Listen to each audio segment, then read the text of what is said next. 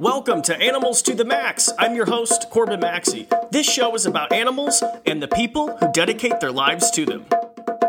And welcome everybody back to another episode of Animals to the Max.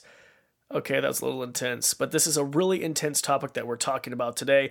Today, folks, we are going to be talking about wolves. Now, this is very, very controversial, and I'll tell you what, our controversial episodes, they really are some of our most listened to episodes. We've done a few of them. We've actually done trophy hunting before. We talked about why zoos and aquariums matter, and now we're tackling, once again, wolves. Now, if you are a hardcore fan, you'll know that I actually covered wolves, I believe, back in episode 9 or 10. Hold on, let me check really quick. Yep, that is right. Episode 10 and actually 11, I covered wolves back last year in season 1. And I had such a good time. And, you know, if you don't know, or if you listen to the show, you do know, I live in Idaho. So I am in like wolf country, wolf controversial country.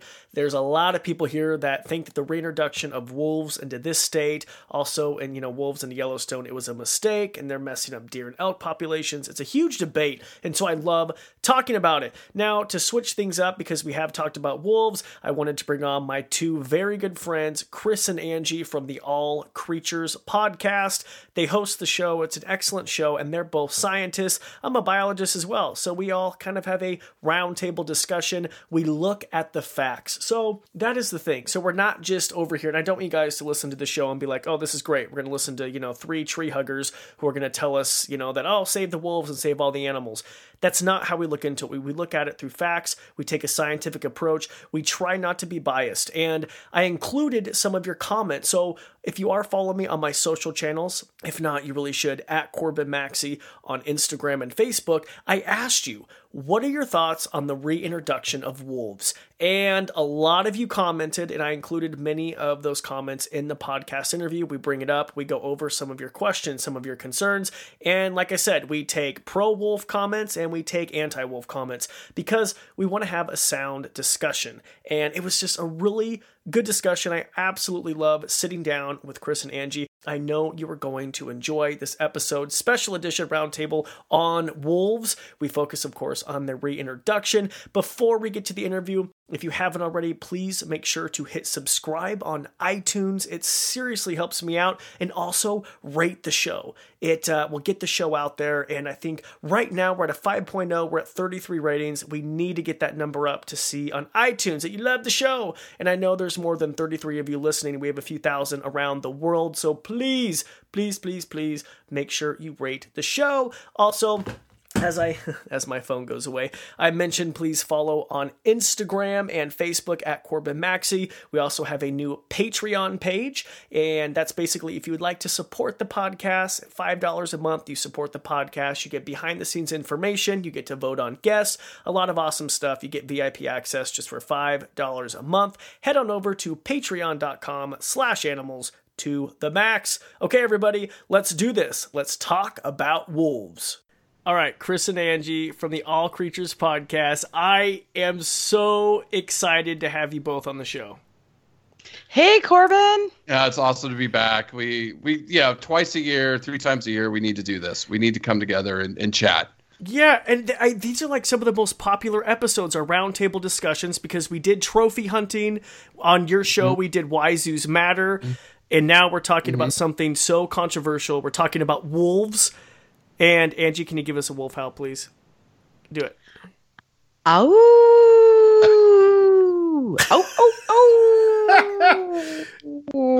This is all they do all day at home. I think that's where I'll just reinsert some actual audio during. I haven't warmed up my vocal folds yet. Come on, give me a break. Okay, I've been on vacation. We'll give you guys a break. No, thank you so much. And just before we dive into this, I am such a huge fan of your podcast. And thank you so much because you name drop me all the time. And I literally freak out. Like, I'm like, oh my God, they said my name. And it's like, it's crazy. So thank you so much. I love your podcast, All Creatures Podcast. Thanks. And, you know, we always push your podcast, you know, Animals to the Max. And it was funny because we did the 100th episode. I still, when I was putting that together with Angie, I crack up on the zoo one when I'm sitting there going off on this tangent and I'm like, oh, wait, that's it. And then Angie came in and said, oh, that's so lame. And you guys, oh, my God. Anyways, we've had some amazing times together, and I'm really looking forward to many more of these in the future, because it's the more we come together, and I know we were briefly talking about this before we recorded, we're all fighting the same fight, and we're all on the same team. So the more we communicate, the more we share ideas, the more we, even I got to get Paul Cosmos on from Varmints, another great guy that we need to talk to, and we're all spreading the same message in different ways. So, it's good to come onto your podcast and talk about, wolves today. And then there's going to be another issue in a few months. Hopefully we can tackle together. Absolutely. Absolutely. Yeah. Let's just dive into it. I mean, for those of you who don't know, I live in Idaho, in the Rocky Mountains. You are in the heart of it. I am in the heart. I am in the heart of, let's smoke a pack a day, and let's, I'm in very anti-wolf territory. Chris, you're in California, Angie, you're in Florida, but yeah, this is so controversial across the nation. So let's just jump into it. Well, I'm really excited to learn a little bit more about being in the middle of it, because I think after looking through a lot of popular press, and of course I do have a ton of research, or not a ton, but some cool stuff that I found that people may have not thought of, or some statistics, so people can take those numbers for what they are and digest them. But one thing that really did strike me is being from Michigan originally, the lower half of Michigan, and then now in Florida, I don't live in wolf country. We have coyotes and, of course, deer in different hunting seasons where I reside now and where I used to live. But some of these articles did put me in the shoes of people that live in those states and the farmers. And I think it's just so interesting as far as really trying to put yourself in everybody's shoes. And of course, I want to put out there, and I shouldn't speak for my podcast partner, Chris, but we've been doing this so long, I know I can speak for him. The listener should be forewarned that I am definitely anti-wolf hunting, but I'm open-minded, right? And actually, as more as I read the literature and read some of the studies, it did open my eyes and about the struggle, and it's how complex it is. And I found myself even last night actually putting myself in the poor DNR and Fish and Wildlife's shoes. Mm-hmm. Those guys are in the middle of, they have to appease everybody, right? And I just really felt for them as far as, wow, they have a really tough job. This is really complex. And so, yeah, and for me, I just like to open with thinking more about human-wild conflict. And Chris and I talk about it a lot in the podcast. I know you've talked about it with some of your guests in Animals to the Max. But it is interesting that this is so close to home here, and it's been ongoing for many, many years. Yeah, and really, really quick, for people who aren't familiar with All Creatures or Chris and Angie, you are both scientists, you are both PhD, so you guys know what you're talking about, and I think the reason why our roundtables have been so popular is that you literally look at the data. You have the data. And I don't know. I don't know if we know exactly what we're talking about, but quiet.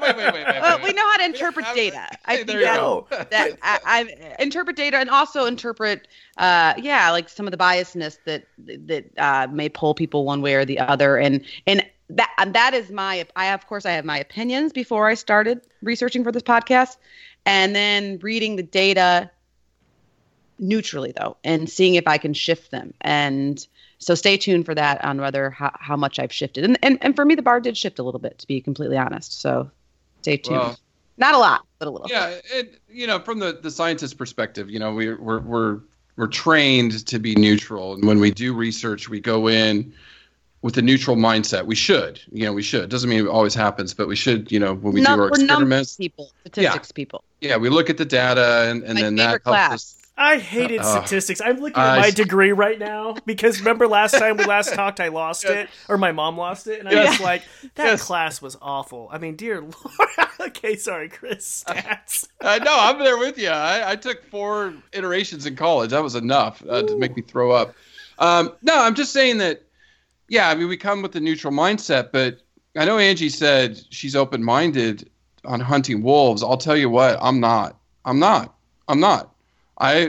I want Angie to try to change my mind on this podcast, because I don't think wolves should be hunted in the lower 48 right now. I'm totally 100% against it. I'm going to take a stand this podcast. I'm doing something different. I normally try to stay open-minded. My attitude towards trophy hunting shifted, and that's another podcast for another day, because I can see where it is helping wildlife in Africa. What? Okay, I know. hold on. Okay, hold Yeah. on. Okay, we're gonna. Okay, next podcast, next roundtable, we have to do that. Okay, Yeah. sorry. Go ahead. I'm just. Yeah, I think we need to revisit it, and I think we should invite Ivan Carter, who I interviewed a few weeks ago, and with the Cabela Foundation, and this is an anti-hunting. And for the record with that, I am not. And she's on the opposite end. Oh my gosh. I haven't seen the numbers. I've heard the talk. I haven't seen the numbers. So I'm a numbers lady. So yes, but wolves. We got to focus on wolves. Okay.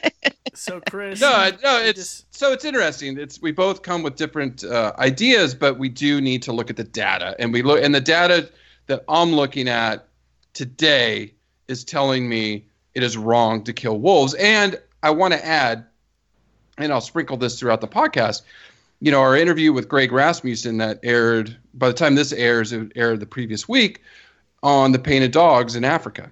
Very similar story than what's going on with the wolves in the lower 48 in the United States. Persecuted, shot, killed, and I'm going to dare say it, and we can talk about it. Hopefully Angie can talk a little bit about this. I dare say wolves have culture, that we're looking. Absolutely. Oh, I Yeah. think so. Absolutely. Yeah. Yeah. Mhm. Yeah. So when you start looking at behavior, how intelligent they are, family, social structure, that stuff, that's where I think it's immoral, absolutely 100% immoral to go and kill these animals. It's just my opinion today after looking at the data. Right. Well, and I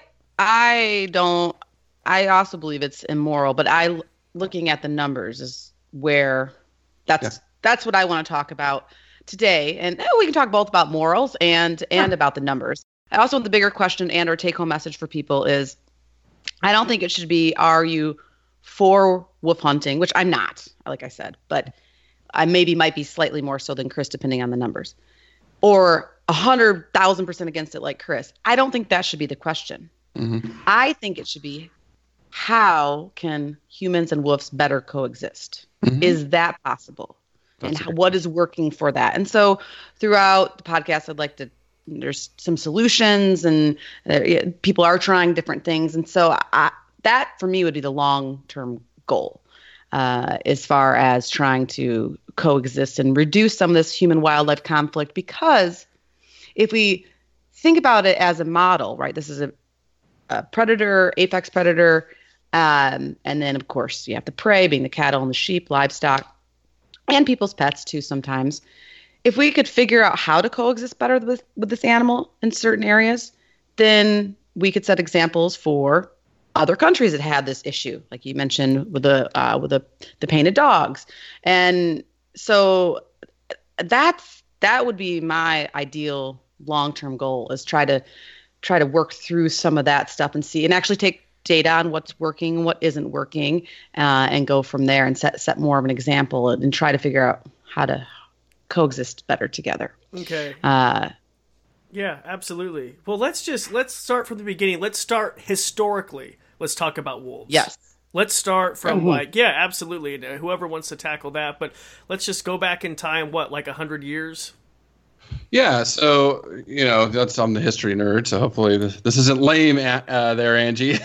No, this history was reading like a page turner. I'm like, oh my gosh. I know. What happened the next year? What happened? Yeah. So you give us the quick synopsis, Chris. Yeah. That's going back to the Zoo Matters podcast. That was pretty funny. But no, it's the wolves have been persecuted for 100 years. I mean, they've been treated as a nuisance species.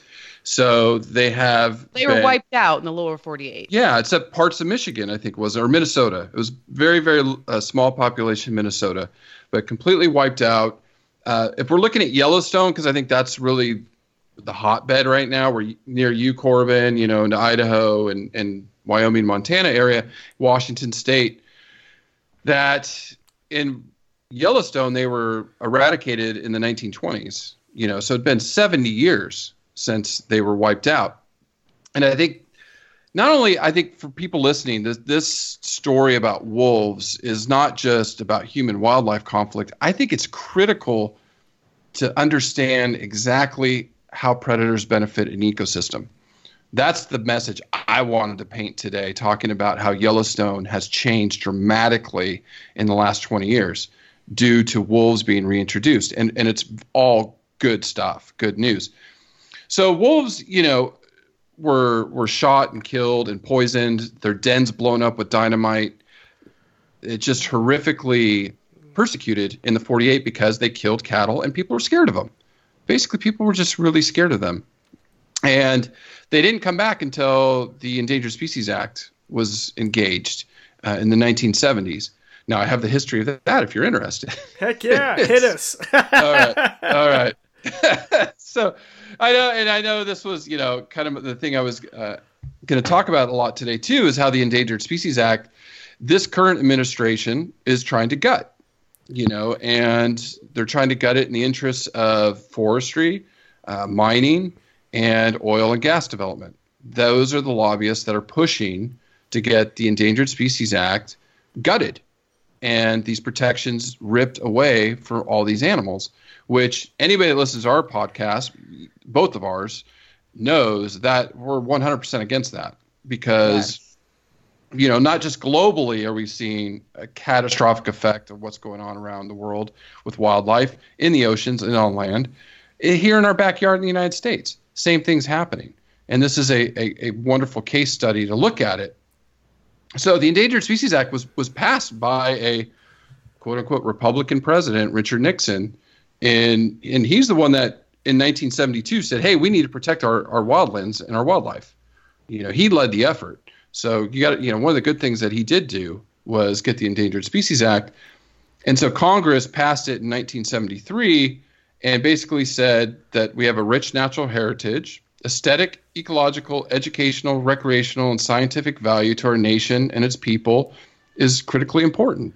So they passed this law to protect all these species, which now wolves are part of that, right? So when wolves had those protections or added to the Endangered Species Act, they started to come back, right? And now they're up to, what's the population now, around 5,000 in the lower 48? Well, Chris, they were actually reintroduced, though, to Yellowstone in central Idaho. Mm-hmm, so they brought some of the Canadian populations down, and that's how they've basically and then they did it in multiple phases. It wasn't just like one group, but in 1995-96, they brought 31 gray wolves from Western Canada and relocated them to Yellowstone. And then 97, they translocated 10 wolves from northwestern Montana to Yellowstone. And so doing some of this shifting and moving of managing these populations to try to help bring them back up. So they didn't just. Oh, go ahead. But they were able to do that because they knew that once they brought them, well, Yellowstone is obviously federally protected, but that the numbers could then recover or see if they would recover, which of course the population grew. And that's where it's always wonky as far as, well, what is a viable population? And that's something also too, I think is worth discussing. And I don't think there is a right answer. Mm-hmm. And especially when you're talking about an animal that historically before the 1900s, before we wiped them out, as Chris said, because of moving westward and fear and basically wanting them taking livestock, they were from Canada, Alaska, Canada, all the way down into Mexico, all the way east, I believe, as far as Maine. Wow. And so, I mean, they were everywhere.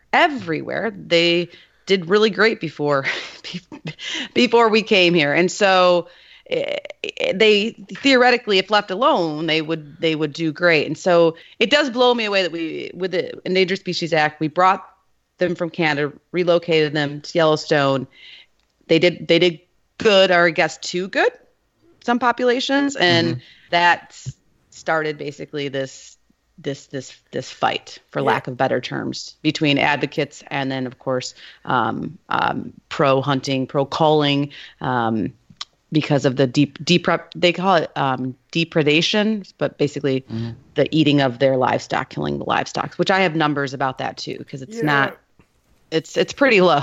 I mean, I just have had I've had a couple wolf experts on the show, and actually had a gal from Maggie Howell, who has the best name for a wolf conservation organization. Howell. That's awesome. Yeah, That's her legit That's last amazing. name is Maggie Howell. That's not like a stage name or anything? No, and I've known Maggie awesome. way before social media.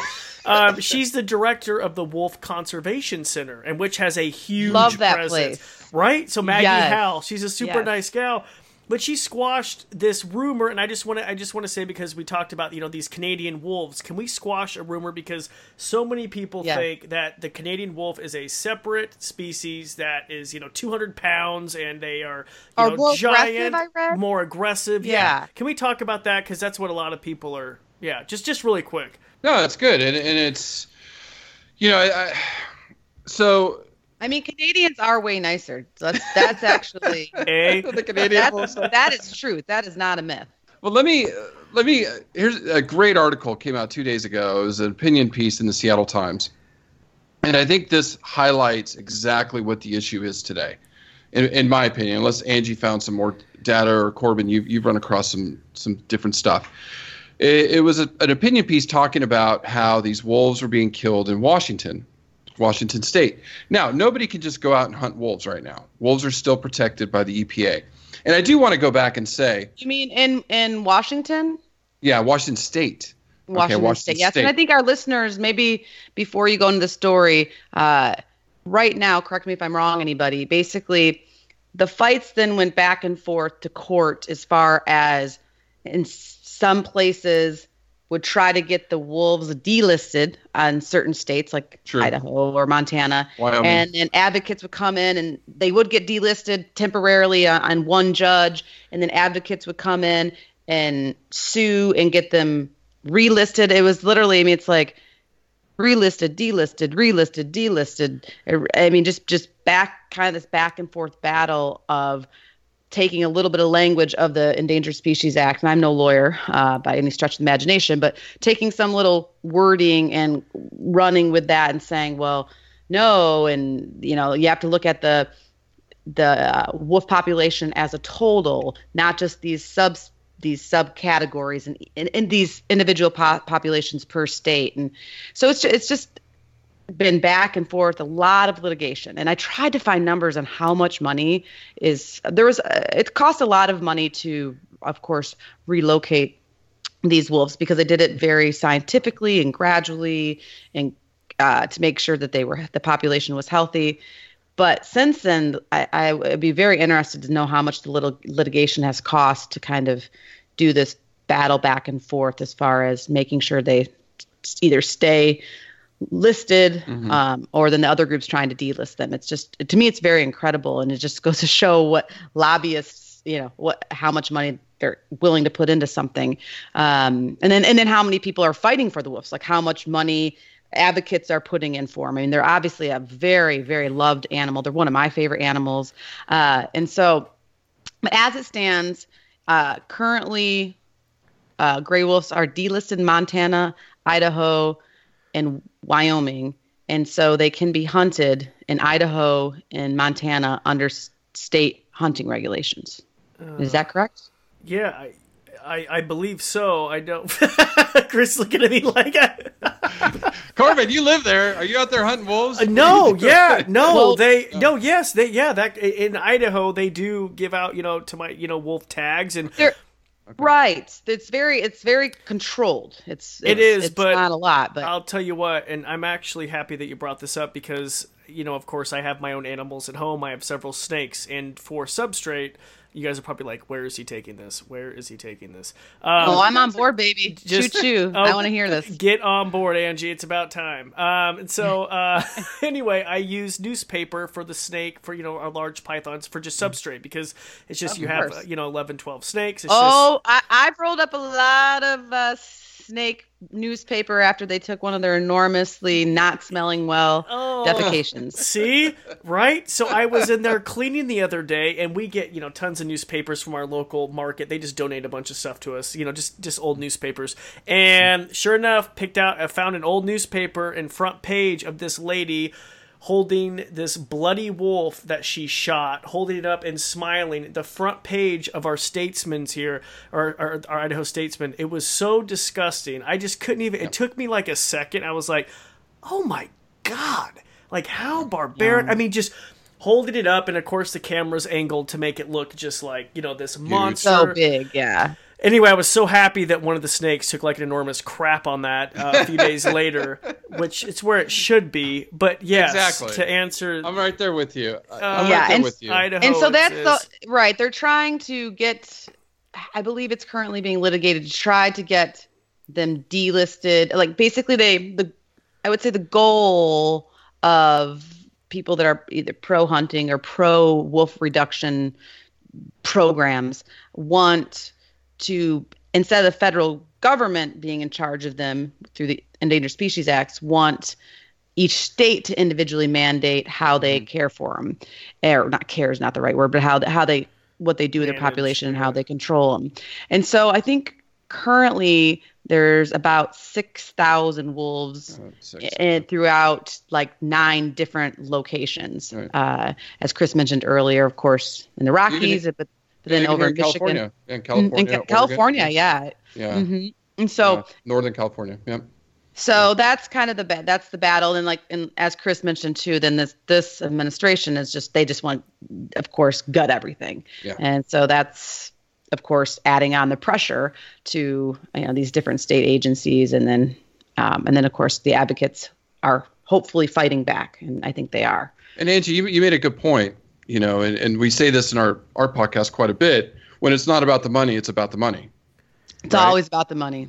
Who's fighting to deregulate this? Not just trophy hunters or somebody that wants to go hunt, or a poor, people that raise livestock. They're not rich by any stretch. Most of them are very poor. It's a very tight business financially. Most of them. Like one cow does matter. One sheep does matter. Yeah, absolutely. yeah, and I give that to the ranchers. But who's fighting this, right? What lobbyists? Why? That's the big question. Why are they fighting this? And it's not just when you look at the Endangered Species Act, it's not just gray wolves. Sage grouse, this burrowing beetle they want to get delisted because it's on a bunch of oil lands and stuff in Wyoming. I mean, they are fighting hard to gut the EPA, the EPA, but also the Endangered Species Act, because they want to drill. They want to go and make money, and that's all they care about. And that's why whenever we point the finger, and our audience is about 60% from the U.S. and then 40% globally, and in the United States, we tend to like to point the finger to Africa or Asia and say, clean up your mess. You're messing up the environment. You're killing tigers. You're killing elephants and rhinos and pangolins and orangutans and, cat ball langur. You're the problem. Well, let's look in our own backyard.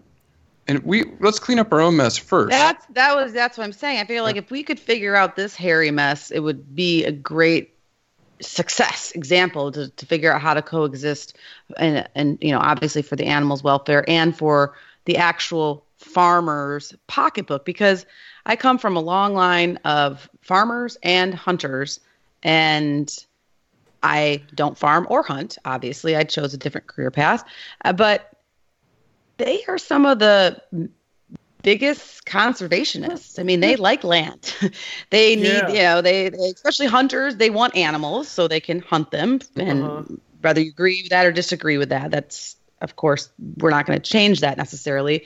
And farmers too. Farmers care a lot about the land that they either farm animals on, or their fruit, or their vegetables. So they're stewards of the land as well.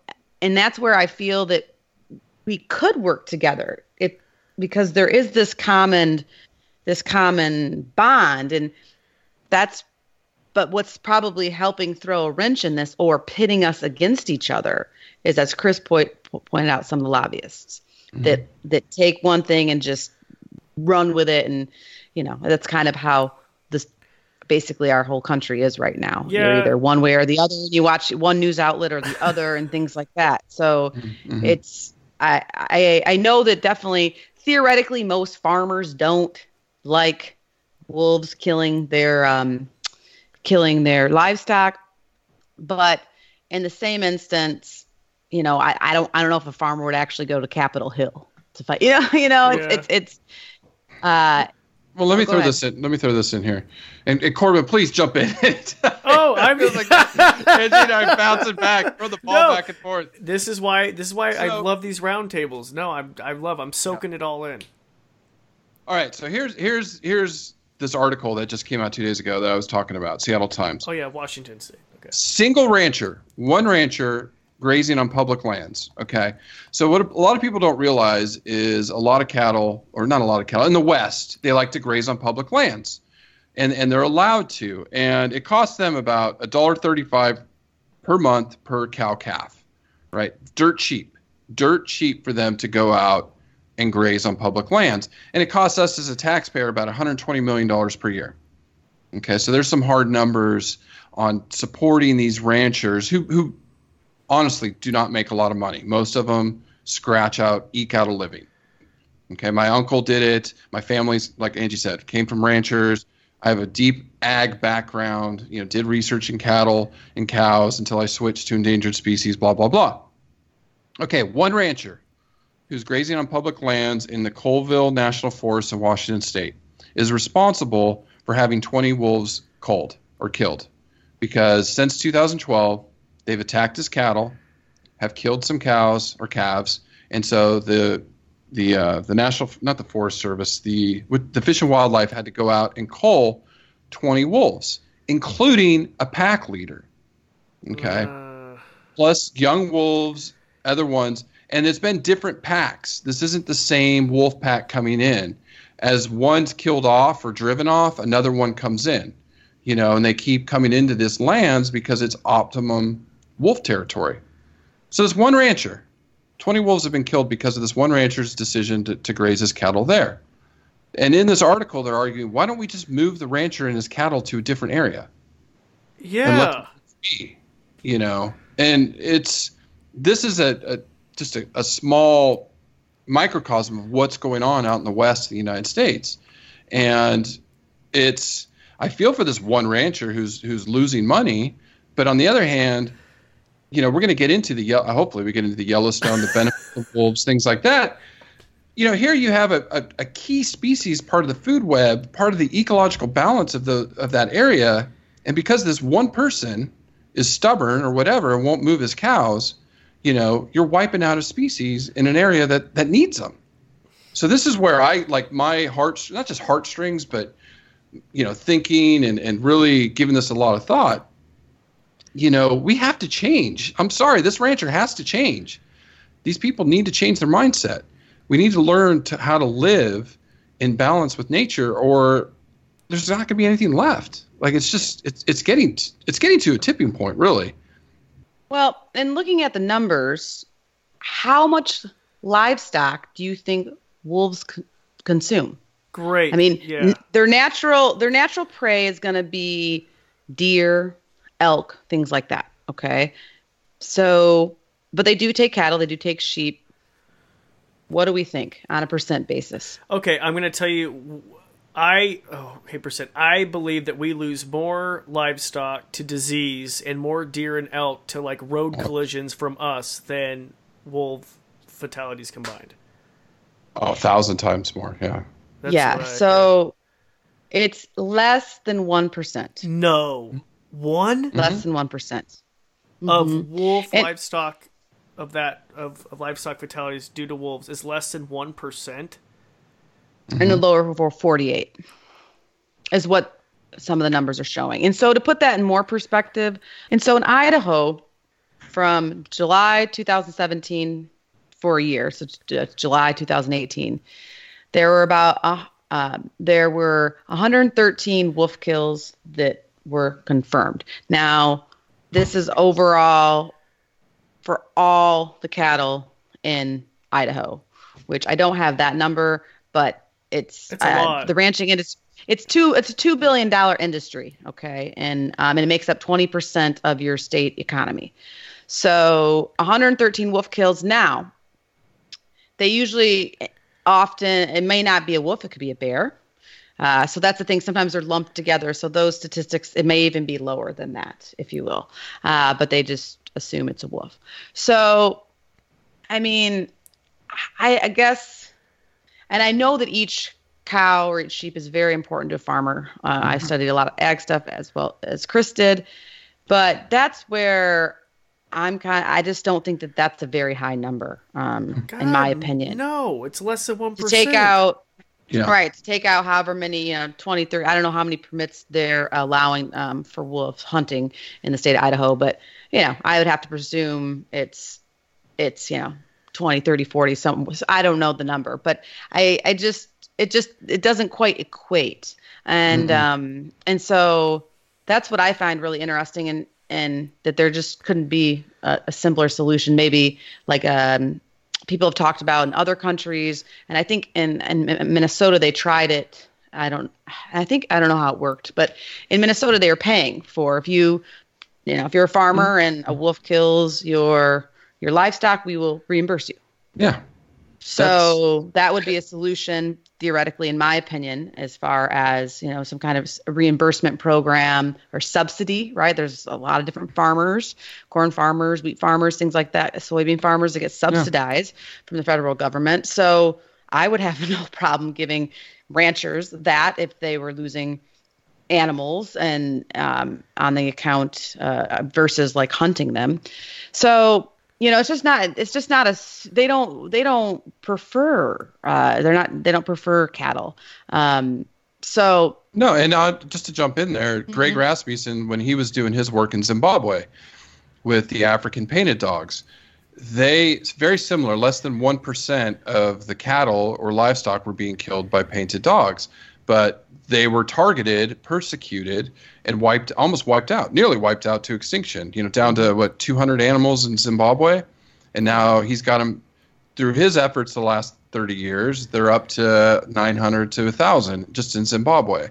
Educating people. The reimbursement model works around the world. We know, like in, say, Nepal with snow leopards, other animals throughout the world that they help reimburse the populace. And I really would love to pick Angie's brain on some of the behavior, and I don't know if it's a good time to jump this study in or not, talking about the benefits of tigers in India. Heck yeah, let's talk for tourism. Is that where you're going to lead on to? Well, no. So if Angie remembers this study I brought up in our tiger episode, I think it was in Tigers Part 2, because they're an amazing animal and they're in dire straits throughout the world. So there's a study out of India, or it was Bhutan, actually. So there we go. We just talking this week. And the study looked at the benefits of tigers to farmers. So this is something Angie's talking about farmers, and I'm listening and I'm thinking of this study. So tigers were demonized. They were taking livestock. They were the enemy number one. So they drove them out, right? Well, when they did that, smaller predators would come in and pick off livestock. So the dhole, right, the wild dogs there, and then leopards would come in and prey on livestock. Well, when they brought the tigers back in, that pushed in the areas, that pushed the dhole and leopards way out deeper into. They were like, I'm out. I'll go back up the mountain. Thank you very much. Yeah, right. Blame them. But the benefit was tigers rarely took a cow or some other livestock, and the dholes and the leopards went to areas where there was farms, growing crops, and that benefit was it drove out herbivores. Oh. So where I'm going with this is, wolves, may pick off a cow every now and then or a calf every now and then, but they are keeping herbivores in check. They are keeping elk populations in check, deer populations in check, which may in turn be out grazing on some other farmer's land that is causing them an economic loss, right? So why are we, highlighting cattle as, oh my God, we're going to not have any steaks for dinner, which I think we need to eat less meat anyways. That's definitely proven. Yeah. Why are they the front of it? I mean, even this quote just really, I wish I was still in academia and I could talk to these people, but the National Cattlemen's Board, let me pull this quote up, and they are ones behind the delisting. They said it's about time that the let me see right here. The National Cattlemen's Beef Association, this is a New York Times article that came out in June this year, applauded the plan for delisting and said it should have happened sooner. And in a joint statement, Jennifer Houston, president of the group, and Bob Skinner, president of the Public Lands Councils, contend that the Endangered Species Act rarely functions as Congress intends. So they're the ones fighting. This is ridiculous. I'm like, why are you pushing for delisting of species? Just to. Anyways, like I said, I'm 100% against killing wolves right now. I'm 100% against it.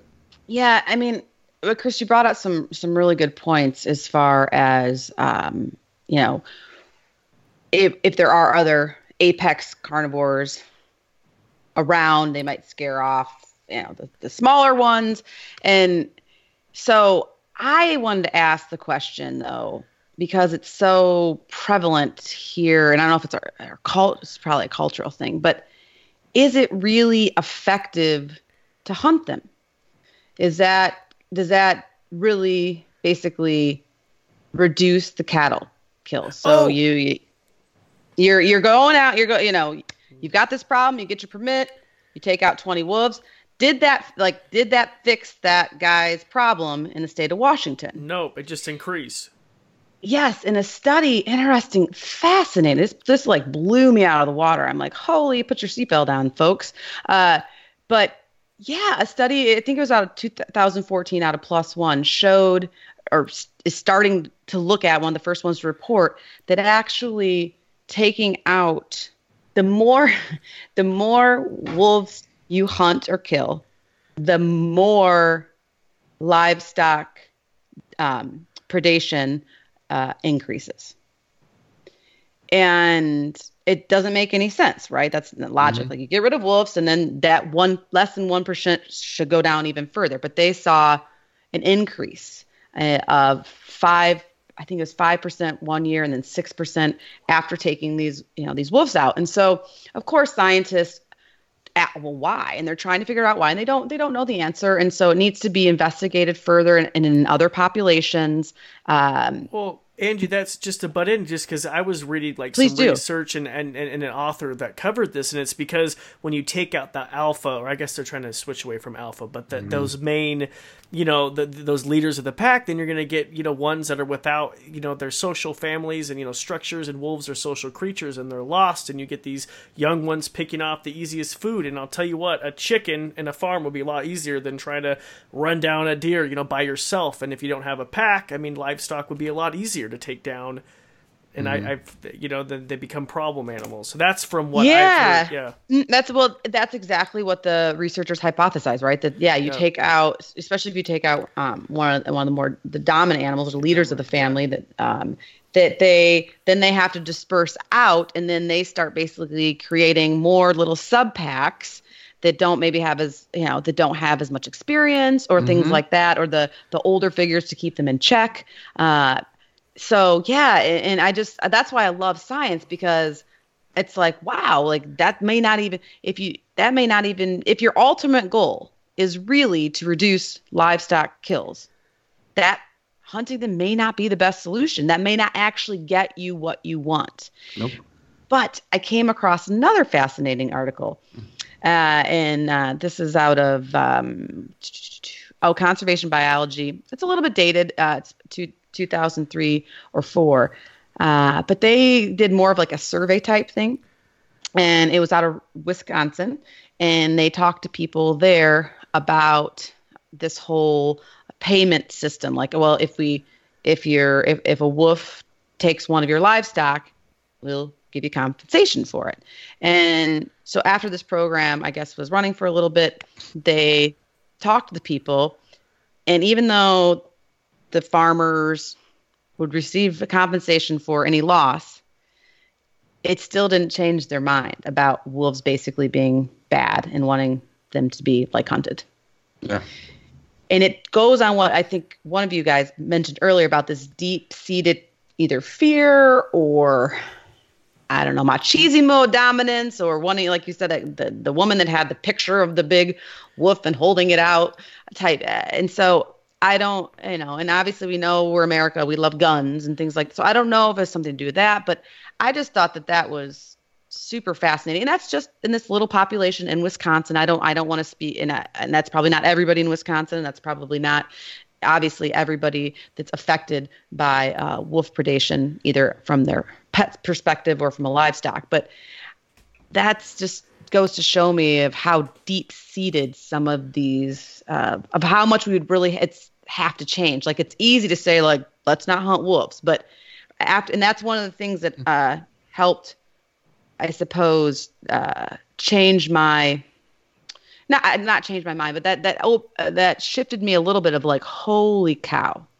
this is super complex. No, I mean, it's super complex, and it's and it's probably some cultural things going on. So it is. It is a deep-seated fear of, popular culture for how many years, Well, and also too, to speak for those from a hunting perspective of not necessarily people that want to hunt wolves, but from people that are interested in hunting elk and other large hoof stock, which breaks my little heart too. I don't like that either. And like I said, I wouldn't choose to do that. But I think there's also some concern that, well, the more wolves there are, the less elk there'll be. And let me jump in, because another study that was just published, I think out of Oregon State, looked at elk populations and what was reducing them the most, and it was actually cougars, not wolves. People right, thought wolves. Really? Yeah, Mm-hmm. it was cougars that actually prey more on elk than wolves. Yeah, that's what I learned. I learned that, through all this I did research, not know is that okay. Of course, wolves do help control the elk population more so when they're not there, and that's what Chris will jump into when he gets to the ecosystem recovery stuff. That's pretty gnarly. But yeah, it's not. It's not as dramatic, I suppose, as you would think, and they're not the only ones taking the elk, and but perhaps from a hunter's perspective, or some of these towns in Montana, I guess, were having some of these elk hunting festival kind of sort of deals. It would bring in a lot of money. Right. And so they want the elk populations to come roaring back the way they were in the 60s, 70s, and 80s, right? 90s. So, I can kind of see it from their point of view, but the numbers don't really support, as Chris mentioned, that the elk numbers are being completely depleted. Okay, so really quick, and definitely though, not by. We need to get everyone's stance on hunting, game like deer and elk. For me, Sure. And I've said this publicly, I'm not against it. I personally don't hunt, but I think if it's done sustainably, and I believe I believe it's healthier than a lot of the factory farm, animals, and those animals live a better life. And if you're able to feed your family and you're eating it, I totally get it. I don't do it, but I'm not anti. Where do both of you stand? Because we have hunters probably listening to this thinking, man, these three are just complete tree huggers. I'm just going to turn this crap off. So my answer is super easy. Corbin, I am exactly the same. So wow. I grew up eating venison, chili from my grandpa. And so, yes. And in Michigan, we have a very huge deer population, and it's unhealthy at some points, not only for what they forage on, but just for their own selves from like contagious diseases and things like that. And so, definitely. I'm definitely not anti-hunting but I'm all about populations, and I'm all about very rigid control over it and population monitoring. Should something happen to whitetail deer in Michigan and their numbers plummeted, then I think there should be some time where we don't hunt them. So it sounds like we're on the same page with that. Yeah, and I personally don't hunt. I've had venison before, venison steak, sausage, everything. I very similar to what both of you are saying. I think the reason we need hunting of non-predators is because we've knocked out the predator population. So there is no control in place except us. We're the top predator now. knock on wood, I've ran over, a deer hit my car, or I hit the deer way back in Texas, and when I was in grad school. I mean, the population needs to be controlled because we've taken out the predators. So and from that standpoint, yes, trophy hunting. Definitely, we need to revisit that one. Please. My attitude about it is evolving. I think, where we did a year ago, I was 100% against it because the data didn't show me where it was benefiting conservation. Now I'm learning of places where it actually is benefiting conservation. So Angie and I go back and forth. We've been talking about this for the last 3 months. Yeah. It's. I think and it's we'll crap. revisit it. I think we'll it's revisit crap, it. Chris. No, I know. I think it's crap, Chris. We're gonna have to bring some serious numbers. Yeah. I Okay. We will. But that's why we try to keep an open mind. And so. And I'm evolving. I'm evolving because But Chris, I guess I hadn't really thought about I'm obviously anti predator hunting. I don't support it. I don't encourage it. But that's kind of my question, though, and I'm not an ecologist or anything like that. But what is a good number? Like, could we ever get to a point like coyotes? Coyotes, now they're not a top predator, but they are definitely a predator. And boy, they seem to be doing okay, and they're hunted in a lot of different states, and in of course a very small window. I wouldn't do it. I don't like it for me. But I also, I guess my dream would be if the wolf population could do that. Then maybe it would be okay from that, because that's I guess it's hard to. So why is it okay to hunt? It's not. I don't like it, and I wouldn't do it. I think there's many other ways to control coyotes potentially. Yeah. But so that's. I don't think 6,000 total wolves in the lower 48 is enough to start hunting them anywhere. I agree with you. That's why I'm 100% against it right now. But I also don't know enough about the data to know how many wolves are sustainable. And what has been shown in a couple states where they were delisted, whether it was temporarily while stuff was in court and then they got relisted. Like I said, it's a individual. It could be it could be one of those documentaries, like those miniseries, as far as like what's going on. But I, what they showed is that when they were delisted, obviously the numbers increased. But even with the moderate amount of hunting that they did, or culling, sometimes it's not all hunters. Mind you, folks, there are federal programs where they fly helicopters. Oh, it's really sweet. Yeah, they find the pack and they the take them out. And Okay. Mm-hmm. So that's not not my grandpa hunting them. That's like that's so. Anyways, but the numbers still did okay. They still were whatever. Yeah, I don't know if, like I said, I'm not looking at the data right in front of me because I'm on slide 17 and I don't know what number this is on. I've got like 25. No, but. It was, whatever. They started out with a population of 400. They allowed open season hunting for a couple, for a certain tag number for a certain amount of years.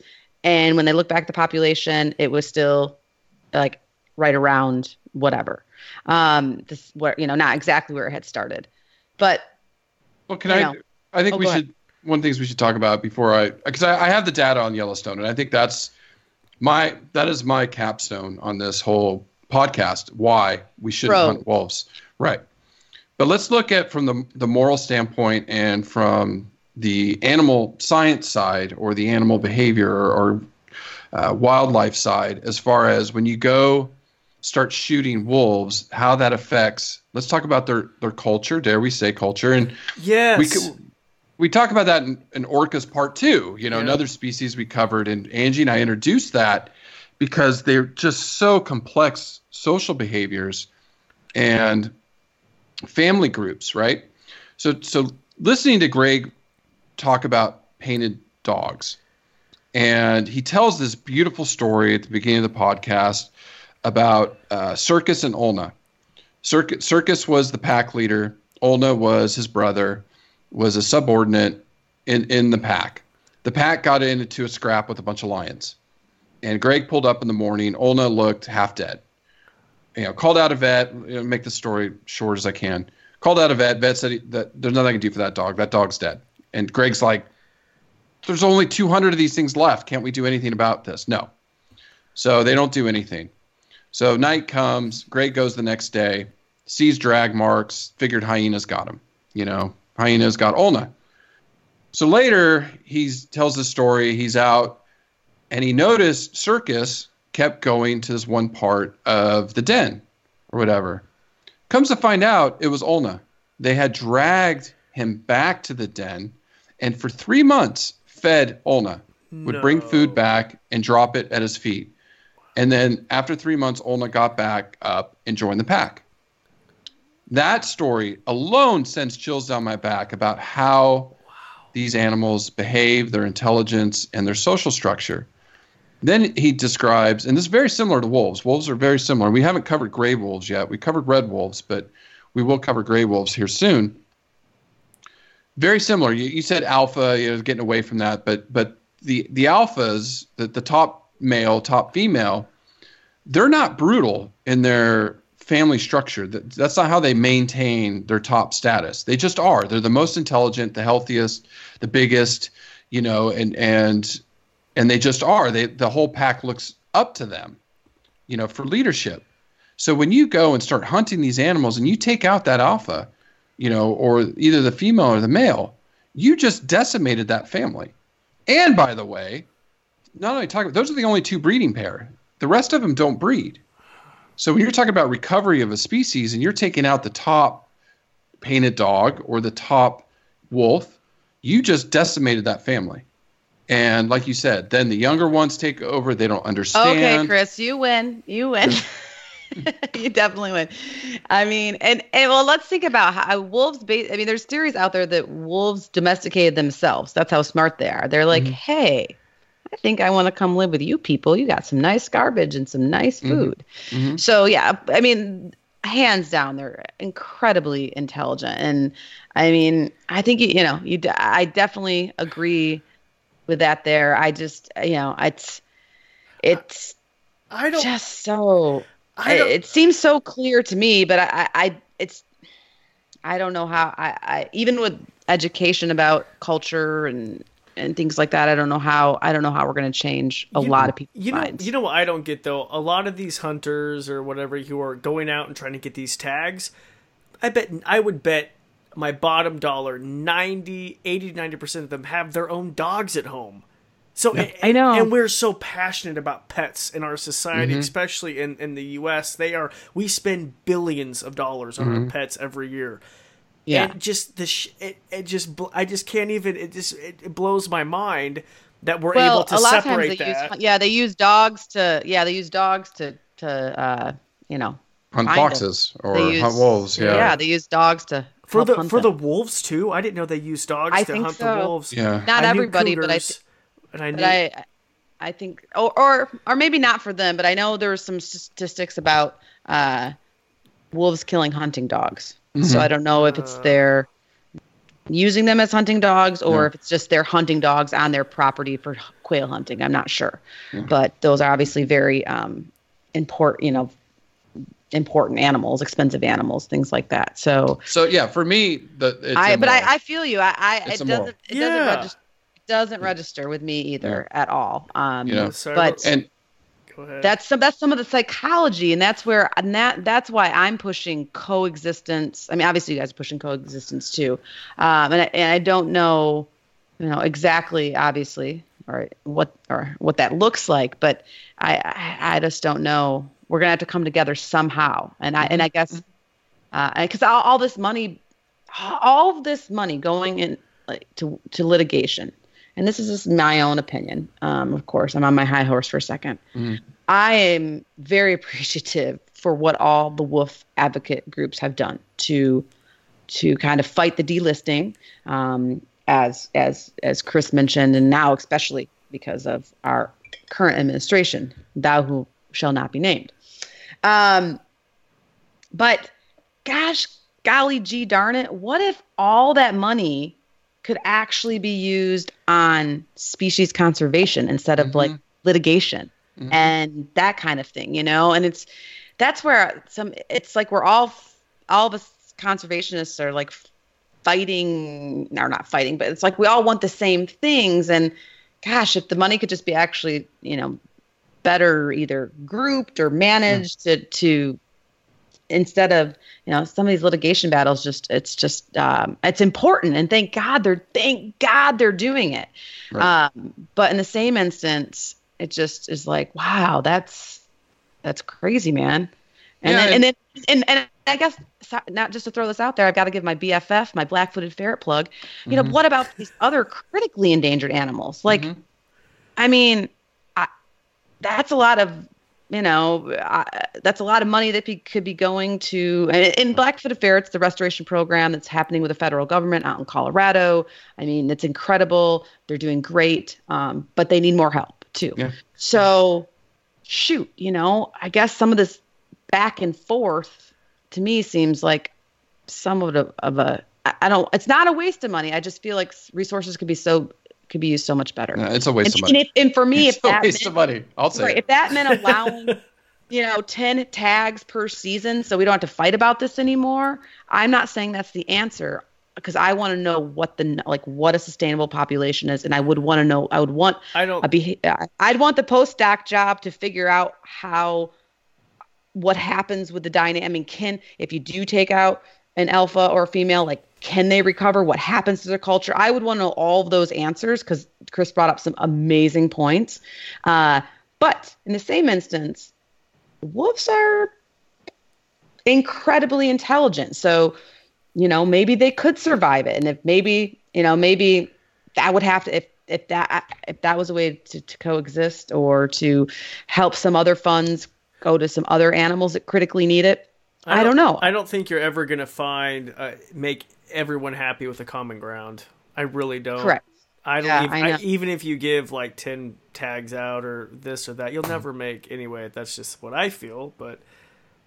No, I mean, and I think that I agree. I mean, after reading this data and seeing, and like I said, at one point in time, I even put myself on in some of these state agencies' shoes. I'm like, gosh, they must not have, because they all loved animals when they got in the job, whether you're like DNR or Fish and Wildlife. Like, you're obviously an animal lover, you're a science lover. Man, I'm like, geez, that is not, they are getting the short end of the stick, man. That does not seem like a fun place to be right now. And of course, it would be great too to interview some experts there, some of the wildlife biologists that actually, you know, study these things. But I do think there's some solutions, and it's been talked about having them perhaps be managed by the state level. I don't know if that's appropriate or not. I because they cross state lines, and every state, so messy.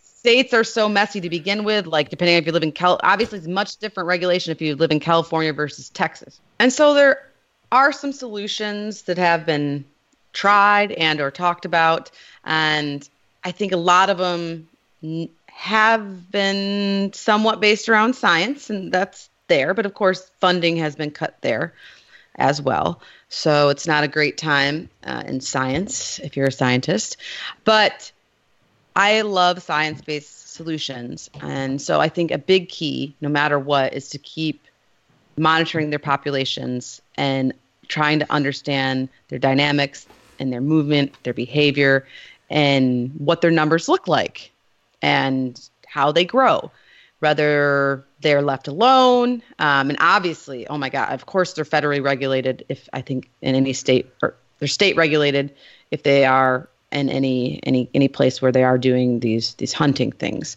But there should hands down be monetary aid, whether that's federal or state. Once again, that's how Corbin, as you mentioned, it's so messy. Like if it goes state by state, it's just So I like the idea of a federal mandate for ranchers who lose livestock, period. And maybe even, you know what? I don't know what the Wisconsin study was giving them. Maybe you double it, or maybe you triple it, and then maybe they'll be happy about it, right? You're gonna have all those.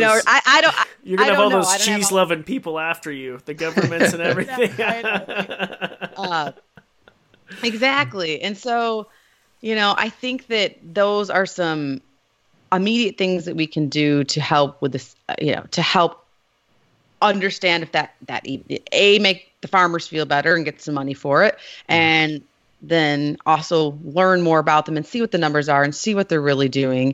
And some solution, there's other more, I don't know, modern solutions that they actually tried. I think it's in Idaho? Yeah.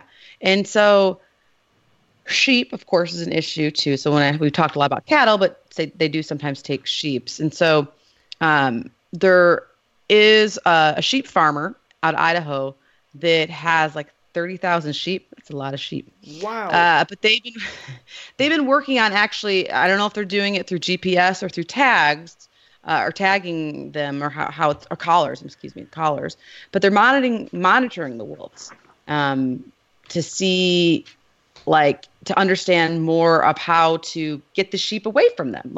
Let's not let our sheep graze where the wolves are denning, right? That's a common sense solution, right? Yeah. And then they also, this farmer also uses guard dogs, and then they have flashing bright lights at nighttime to scare off wolves. And then sometimes they'll string wire with small strips of fabric around the flock at nighttime to basically, help scare them off at nighttime. And then they hire more people to help basically herd the sheep. So we know wolves aren't trying to be up near people, right? So there's some jobs, right? There's some more economy, give more people jobs. And so, and this is of course just one operation in Idaho, but it seems to be working for them. And so could that work on a larger scale? Those are things that need to be investigated by, I don't know whether it's by the state or by federal governments or whatever, but I think that there are solutions to try that people just aren't trying because it's, I guess they just want to, they think it's easier or better to hunt them. But as Chris mentioned, and I mentioned, that the data is not always there. Hunting doesn't necessarily actually help reduce the number of livestock that are taken by, taken. And then it's a slippery slope because of this Endangered Species Act, or basically because people are monitoring the populations. So if you take out a whole bunch of wolves, then they basically get relisted, and then you can't hunt any of them. Mm-hmm. And if you take out just a few, then you're still not getting you're not getting the benefits of reducing the livestock. So that's why, to me, my final answer is just looking at the numbers. I don't think that hunting them is the answer or a good solution. No. I think there's a lot more alternatives to try before that being the catch-all. Oh, there's too many of them, or they're killing livestock, so let's hunt them. I just don't think I don't think the data's there to support that being the best solution for their welfare, as Chris mentioned, since they are such an intelligent and animal with all these pair bonds and things like that. So let's talk about, and I know Chris is dying over here. I can't believe we're over an hour in. We haven't even mentioned Yellowstone. I can't even. I know. Yeah, I like that. Well, it's like the whole part of the podcast. We don't need to mention it. 35 million or more. I haven't checked YouTube lately. Millions and tens of millions of people have watched the video about. Yep. We all watched it. I mean, we're nature lovers, so of course we did. Maybe some people didn't watch it. On YouTube, I think it was by BBC, or National BBC, about what happened when wolves came back to Yellowstone. Right, and it's ecosystem. And I just want to say, people that haven't consistently listened to our podcast, Angie and I are coming. We started this almost, Corbin, we're coming on 2 years now, both of us. Yep. And you've learned a lot about soils and grasses. and how animals are so important for it. Right. And we've covered over 80 species. We've interviewed close to 40 experts, reaching 50 experts from around the world. We have a global view now of what's going on in our oceans, what's going on on every continent. We've covered from the Arctic to Antarctic, all in between. And it's bad. It's bad. The news is not good, but we try to keep positive about it, give tips on how you can help and how species are surviving. And there's so many people out there, and you've interviewed a ton of them, Corbin, and you're what are you up to, 90 episodes now, 80, 90 episodes? Yeah. So you've interviewed a bunch too, and so now you have a really good perspective on what's going on around the earth, and it's not good. So when I look at taking out a top predator and its effects, downstream, not just on that animal alone, you're looking at all the way down, into the microbes of the soil and the birds in the air. It affects everything. And that's why I'm fully against it right now. I do not think we have a sustainable population. I just don't. And I think we need to really study this more before we just start shooting wolves left and right because we don't like them or certain people don't like them. So the best data we have, and I think this data we've talked about for 2 years now, is jaw-dropping the effects of wolves and the ecosystem. And I think that's what we're talking about. So this was a study by Beshta and Ripple. This was the Oregon State one. The other one I talked about was actually Utah State. So this came out in 2016, just a couple years ago, and they were looking at the riparian vegetation recovery in Yellowstone. And basically the history of Yellowstone, once wolves were driven out, 70 years ago, so we're looking at, 1920s, they were driven out until they were reintroduced in 1995 and 1996. The elk populations just boomed, went up, nearing 20,000 elk. Now, they did have a culling in the 1930s, 40s, and 50s. They would cull about 5,000 elk a year to try to maintain those populations, but they gave up in the 60s. So from the 1960s to the 1990s, elk boomed to about 20,000 population in Yellowstone, this part of Yellowstone. The effects were the grazing was horrific on vegetation. Changed streams, how rivers ran through Yellowstone completely changed because all of a sudden you didn't have the trees and all the plants to help. Beavers. And the beavers went away. Beavers went away. Yeah. Beavers went away. And that's just one species. There's many species. Amphibians. Insects. Amphibians. Reptiles. Yeah. All of these animals Birds. that depended on this ecosystem were affected. But elk were doing great. They were happy. And probably not because they were starving. There wasn't enough to sustain them. When wolves were reintroduced in the 1990s, elk populations started to plummet. And today there's about 5,000 elk. That's about their sustainable level. Okay. Now, there was two competing theories on the vegetation recovery. So the bottom line is the vegetation completely recovered.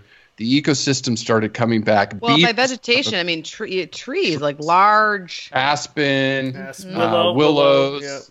Willow. All these trees started coming back. We obviously need more trees. That is clear. Yeah. Yes. So the two competing theories were it was either the top-down approach where it was the wolves causing this, or some people said, no, it's the bottom-up where it was climate change. Well, this study looked at that and said, no, they threw climate change out the window. There's no data to support that climate change was promoting the recovery. It was definitely the wolves that came in, drove the elk away, changed their grazing patterns, reduced their population. So now the willows, the ash, all these tree types are coming back. They're growing. Beavers are returning. And so all these other species are returning because of the wolves. And the bottom line is, in this study, it shows clearly the benefits of having a top predator in an ecosystem. And so this is just Yellowstone. So let's take it to Idaho. Let's take it to California, Washington, Oregon, all of these states in the western United States. These animals are critical to keeping elk in check, deer in check, and keeping a healthy ecosystem. And we are fighting so many battles right now, not just with politics, but with climate change and all the things that are going on around the earth. When these ecosystems start collapsing, it will affect us, period. End of story. David Attenborough was out there. I think that's his swan song. That's the legacy he wants to leave behind with his series that he's doing on Netflix. If the animals don't survive, if these ecosystems don't survive, will humans survive? And I can argue, no, we won't. We won't. No. Something will. The cockroaches will survive, right? I don't know. But they will survive. Yeah, I know. What about the people, though, who say, you know what, we were fine without wolves for 70 years, and, what about the people who say, we can manage them, like, we can hunt them, why do we need wolves, like, we can fill that void? It's when you're, which was fine, right, for 70 years, okay, in Yellowstone. Well, we think it was. We thought we think it was fine, but clearly from an ecosystem, from a soil up to vegetation or waterway, amphibians, things that aren't super big and massive and easy to see and grab a hold of, all those small things that we weren't really looking. Never notices. Yeah. There's no pre-data, or there's no control to compare it to, and so that's the thing is we now know what they can add, and the other thing too is like, okay, yeah, we can hunt them, but it's still there's not enough data to know how much. I mean, how do we mimic what a wolf would or wouldn't do? I mean, it's just that to me is that argument has a lot of fault in it. It does, and because this isn't tomorrow, okay? And I'm not being alarmist, and it's not my lifetime. The ecosystem isn't going to collapse in my lifetime. The ocean might. We're almost there. I mean, in some parts, the ocean might, but we're talking 2, 3, 4, 500 years down the road. Okay, we're talking many generations later, seeing these massive impacts with extinction. Angie and I, we talk, every species we talk about, we say, why do we care? Well, we're talking about the cassowary, plant seed dispersal in northern Queensland.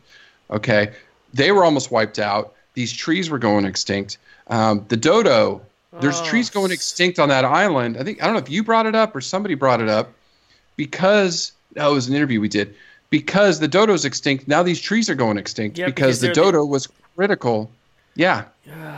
God. So we can't see the effects tomorrow or today.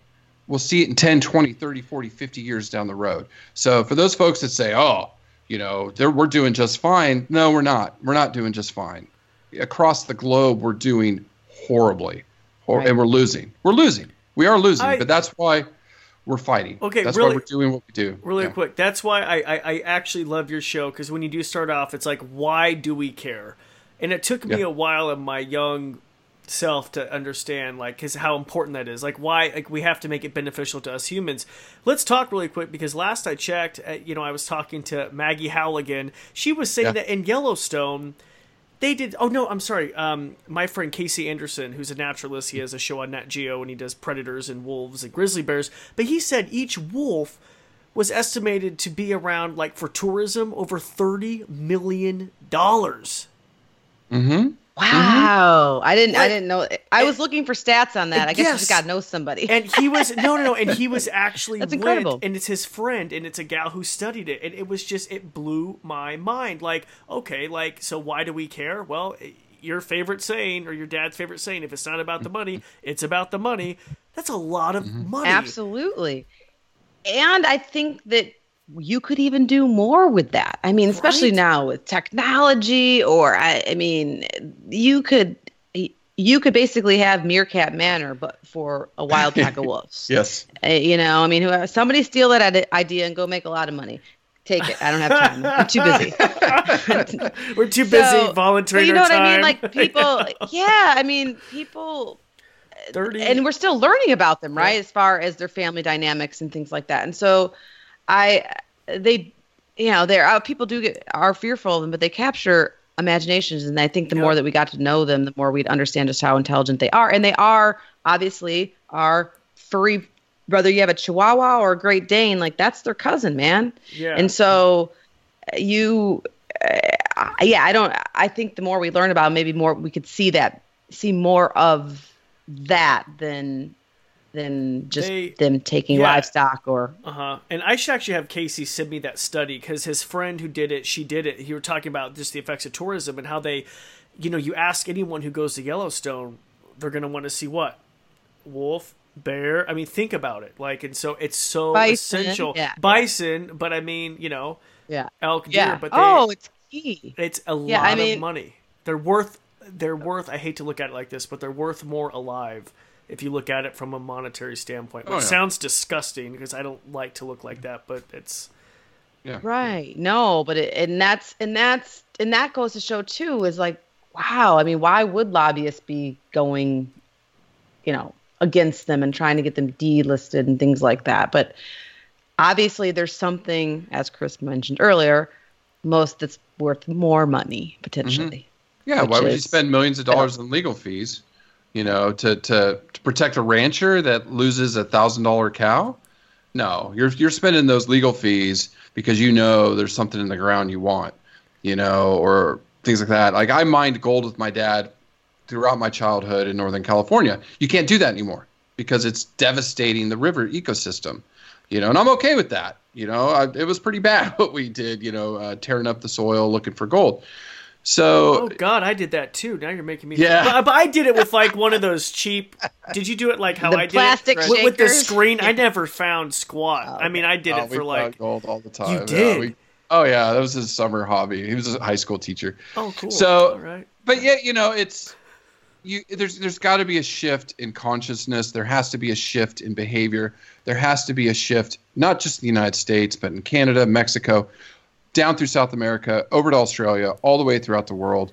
We have to get along with these animals and we have to protect our wild spaces and what's left. Because, once we lose all that, the earth is never going to be the same. Some things will survive. I don't know if we, as humans, will survive if we completely wipe it all out. I just don't see it. I don't see it, I don't see Well, that's the thing, too. I think this is although it's like I said, one of my take-home messages was it's very complex, and it is somewhat naive for me to think that I can even understand this, 40-year, 50-year history or whatever it is, or obviously even longer, and in a week time to prep for this. No way. But I have realized that it is very complex, and there is a lot of cultural root to it. But there's also a lot of passionate people in the same instance that love wolves and that would, do anything for them. And they're doing great, amazing things that are conservation heroes for wolves, and then are the reason why they've been able to get to about 6,000 in the lower 48. And so, yeah, I just think that we need to somehow figure out how to coexist with them as a model for these more of this, not only here in the United States, but in other countries. And we've somehow managed to do it with other species, the bald eagle. Oh yeah. And I was trying to think of one happy success story. Yeah, I guess the bison. They're out there. I mean, they're out there. They're bison, few and far between, but they're out there. The American alligator. The American alligator. There's a toad in Wyoming I just learned about, which is really cool. But okay, again. Yeah. California condor, peregrine falcon. Yeah. Okay, raptors. Okay, yeah, okay. Yeah, they're out there. So they're there, and this. I think this has a little bit more complexity to it because it is a predator and all of this. But yeah, I mean, let's I don't know, and I'm not saying that one group should bend to the other or anything like that. But gosh darn it, I feel like if we could. The solutions about how can humans and wolves better coexist. I don't think it's whether you're for or against it, because I think that depolarization that's happening is what's making everything just be stalled out and spending a lot of money. I think it's using science to figure out, okay, well, how do we live with these guys and let their populations grow? And I don't mean to be alarmist, and I'll just, I know we got to go and sign off, but no, I will say every week, and Corbin brings them on his show, we bring them on our show. There are many people around the earth fighting for these animals. They're except the Talkin, there's not an organization, or hippos. Those are the two we need.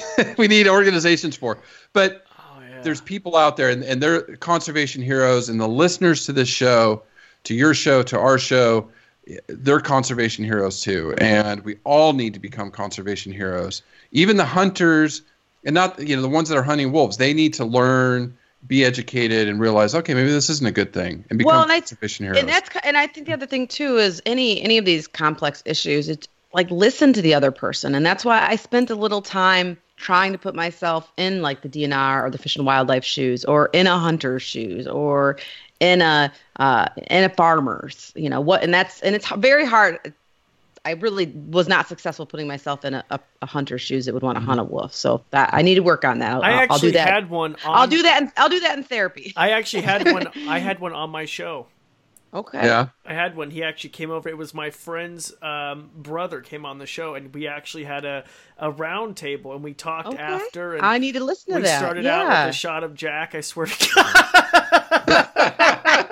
I swear to God, I don't ever drink like before interviews or during interviews, but I was like, Casey, I love, or Caleb was there. I said Caleb, like, cheers, man. Anyway, go ahead. That's probably a good approach because I think that it's, you know, I think that might be let's file that away in the solutions category. Yes, because alcohol. Jack Daniels, got it. Got Jack Daniels, right? Oh my God, that's funny. Okay, really quick, you guys, can we do a bonus segment? Yeah. Are you ready? Absolutely.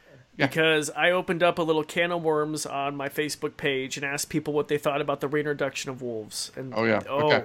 And their thoughts, okay? And I feel like we should just do a couple shout-outs because I really appreciate everybody commenting on my Facebook page. And, by the way, if you are not liking All Creatures Facebook page, please like their page. It's just All Creatures Podcast. Okay, ready? You guys ready for this? Yep. Okay. What are your thoughts? Okay, Hannah says, I support with the smiley face. I think wolves are an essential part of the wildlife industry. Yep. I like that. Yep. Okay, let's see. Anna says, I think they should be reintroduced in their historical habitat. It is healthy for the ecosystems. That being said, it is also important to accompany that with education and better farming practices to avoid conflicts. Was that you that wrote that, Angie? Okay, I have to tell a secret. No, but whoever wrote that, Anna. I love you, man. Mm-hmm. All right, here we go. Ryan.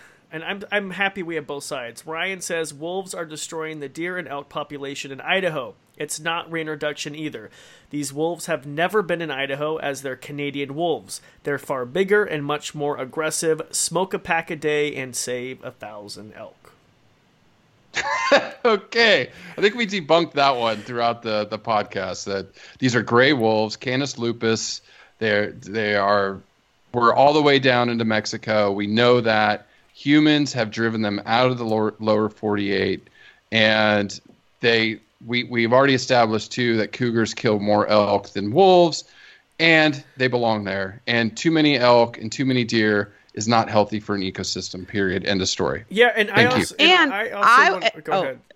Go ahead, Angie. Oh, and a little, I guess, a challenge to Ryan would be if there are somewhat, if you're feeling like there's less elk or deer when you're out hunting, like that's a better challenge, man. Like, make it more of a fair fight, right? Now, and I just want to say something with Ryan, because I had on, like I said, that gal from the Wolf Conservation Center, Maggie Howell. I just like saying her last name, Howell. But she was saying, like, I mean, with wolves in size, they're not as big as people think. And she was saying, like, a female will be anywhere from 90 to maybe 100. She said, like, a big wolf will be, like, 130, maybe 140. But, like, these are rare. Like, they're not these gigantic, massive, which is interesting. I found that. I don't know if you guys found any information on that either. Ryan also responded. Someone said, Alicia said to Ryan's comment, what about the elk overpopulating? Or is this not a concern? It's a genuine question. I'm not up to date on any of this. And Ryan came back and said, hunters did a really good job at keeping the populations healthy. Through hunting, the populations grew to a healthy number and were sustained. After the introduction of these Canadian wolves, the numbers are shrinking. Which is good for the ecosystem. I'm sorry. It's good. Less elk is good for the ecosystem. I don't think they give enough tags to keep the elk population in check. I don't have the data in front of me. And I don't have the data either. There's an amazing study out of Isle Royale in off the northwestern coast of Michigan in the Great Lake, where it's this bizarre moose and wolf island. Oh, yes. Lake. Mm-hmm. Yes. Very cool. Yeah. We don't have time to get into it. Google it. It's I had, of course, in all my ecology classes many, many moons ago, had to study it. And I meant to read up on it before this. But basically, if left alone, they balance each other. Now, granted, this is on an island, and so they can't migrate too much. And there's not other black bear or other big predators or things like that. But I guess what I would want more data, which I think is lacking, is that, if there's less elk, then there's probably going to be, in some years, less wolves because they don't have as much food. Yep. And then the elk numbers are going to go up. And then the wolf numbers are going to go up. And then they'll go back. They do this cyclical thing. And so that's how it was for a millennia before we came around, right? Millions of years. Like checks Millions and balances and stuff. Oh, let's see. Someone says, there's just a bunch of stuff. Let's see. I took an elk back in 2012 where my dad and I started hearing howling and barking. They were about a mile away, and they were surrounding us, and they were closing in. I've also heard of hunters taking animals before they even get to the animal. The wolves had already eaten it. I think we just need to send the podcast link to this guy because, wolves do not look at us as a food source. Matter of fact, what are the stats? I think there's only been, one account or fatal something? Was it I think it was in Alaska or something, and a couple in Russia. I read, it's very, very it was rare. really whatever. Very ultra rare. Very rare. Like super more, we rare. say it all the time. More people are killed by cows. More people are killed by cows each year in the United States. That deer that you're hunting is way more likely to kill you. Yeah. Than sharks, bears, wolves, all the things that we're scared of. Yeah. Okay. This is my friend Joe, the Batman. He said, I wish they would reintroduce him to every major city in the U.S. Lol. I agree. He's from New York. Those poor wolves wouldn't survive very long. No. Stan says, I believe they were here first. Only the strong will survive. Amanda says, depends on where we reintroduce them. And Tara says they're pro. Anyway, there's tons of comments. I can't get to all of them. But thank you all once again. Even, people anti, thank you for commenting because it's brave to come on an animal, I don't know, chat room and or it is. Well, it is, and that's the thing is we want to I want to have a pulse on what other people think or what their take on it is, and because how are we going to ever help educate people or things like that if we don't know where the problems Like, I never knew that people thought the Canadian wolves were more aggressive or bigger until I started learning about it. And now I know that that's something that we need to talk about or have more data to support that that's not true. And so that's how you learn, is by actually listening to people and then understanding them. And if we don't keep that dialogue going, then we're all screwed, in my opinion. True. True. Yeah. Awesome. Yeah. You guys, as always, were amazing. I love our roundtables. And do you have any closing remarks? I know, Angie, you kind of, closed on yours, but any takeaway messages for listeners? And thank you, by the way. If you're an hour and a half in, it's usually longer than our usual episode. So thank you for listening to the show. Where's that shot of Jack Daniels? I know. I can't even eat it. That shot. No, I just think we need to keep the conversation going. And like I said, we'll revisit trophy hunting as we learn, because, we learn each week. We cover different species. We speak to different experts. We learn as we've been doing this. And I don't mean to be an alarmist. I'm just saying things are not good, and we need to change everywhere around the world. And we are. And there's a lot of positive out there. It's just this topic really got me fired up, obviously. And, I think we just need to keep the conversation going through both sides. Don't shut down. Once you shut down, we're never going to find solutions. Oh, that's great. That's great. Oh, that's my final comment. You guys are awesome. Until next time, our next roundtable. Thank you so much, Chris and Angie, the All Creatures podcast. Make sure to check it out. If not, make sure to hit subscribe. It's one of my favorite podcasts. And thank you so much for all the shout outs. And we're all making a difference a little bit at a time. So I really appreciate it. Thanks, Corbin. So great to talk to you, buddy. Yep. Cheers. Cheers. And cut. Where's the jack? I can't. Thanks for listening to the Animals to the Max podcast. If you enjoyed this episode, please share it with friends and family. Also, if you haven't already, hit the subscribe button. It really helps me out. As always, if you have any guest suggestions, if you want to email me personally, head on over to CorbinMaxey.com. And if you haven't already, check out our social channels. You can follow me at CorbinMaxey on Instagram, Facebook, and Twitter. We'll talk to you next time.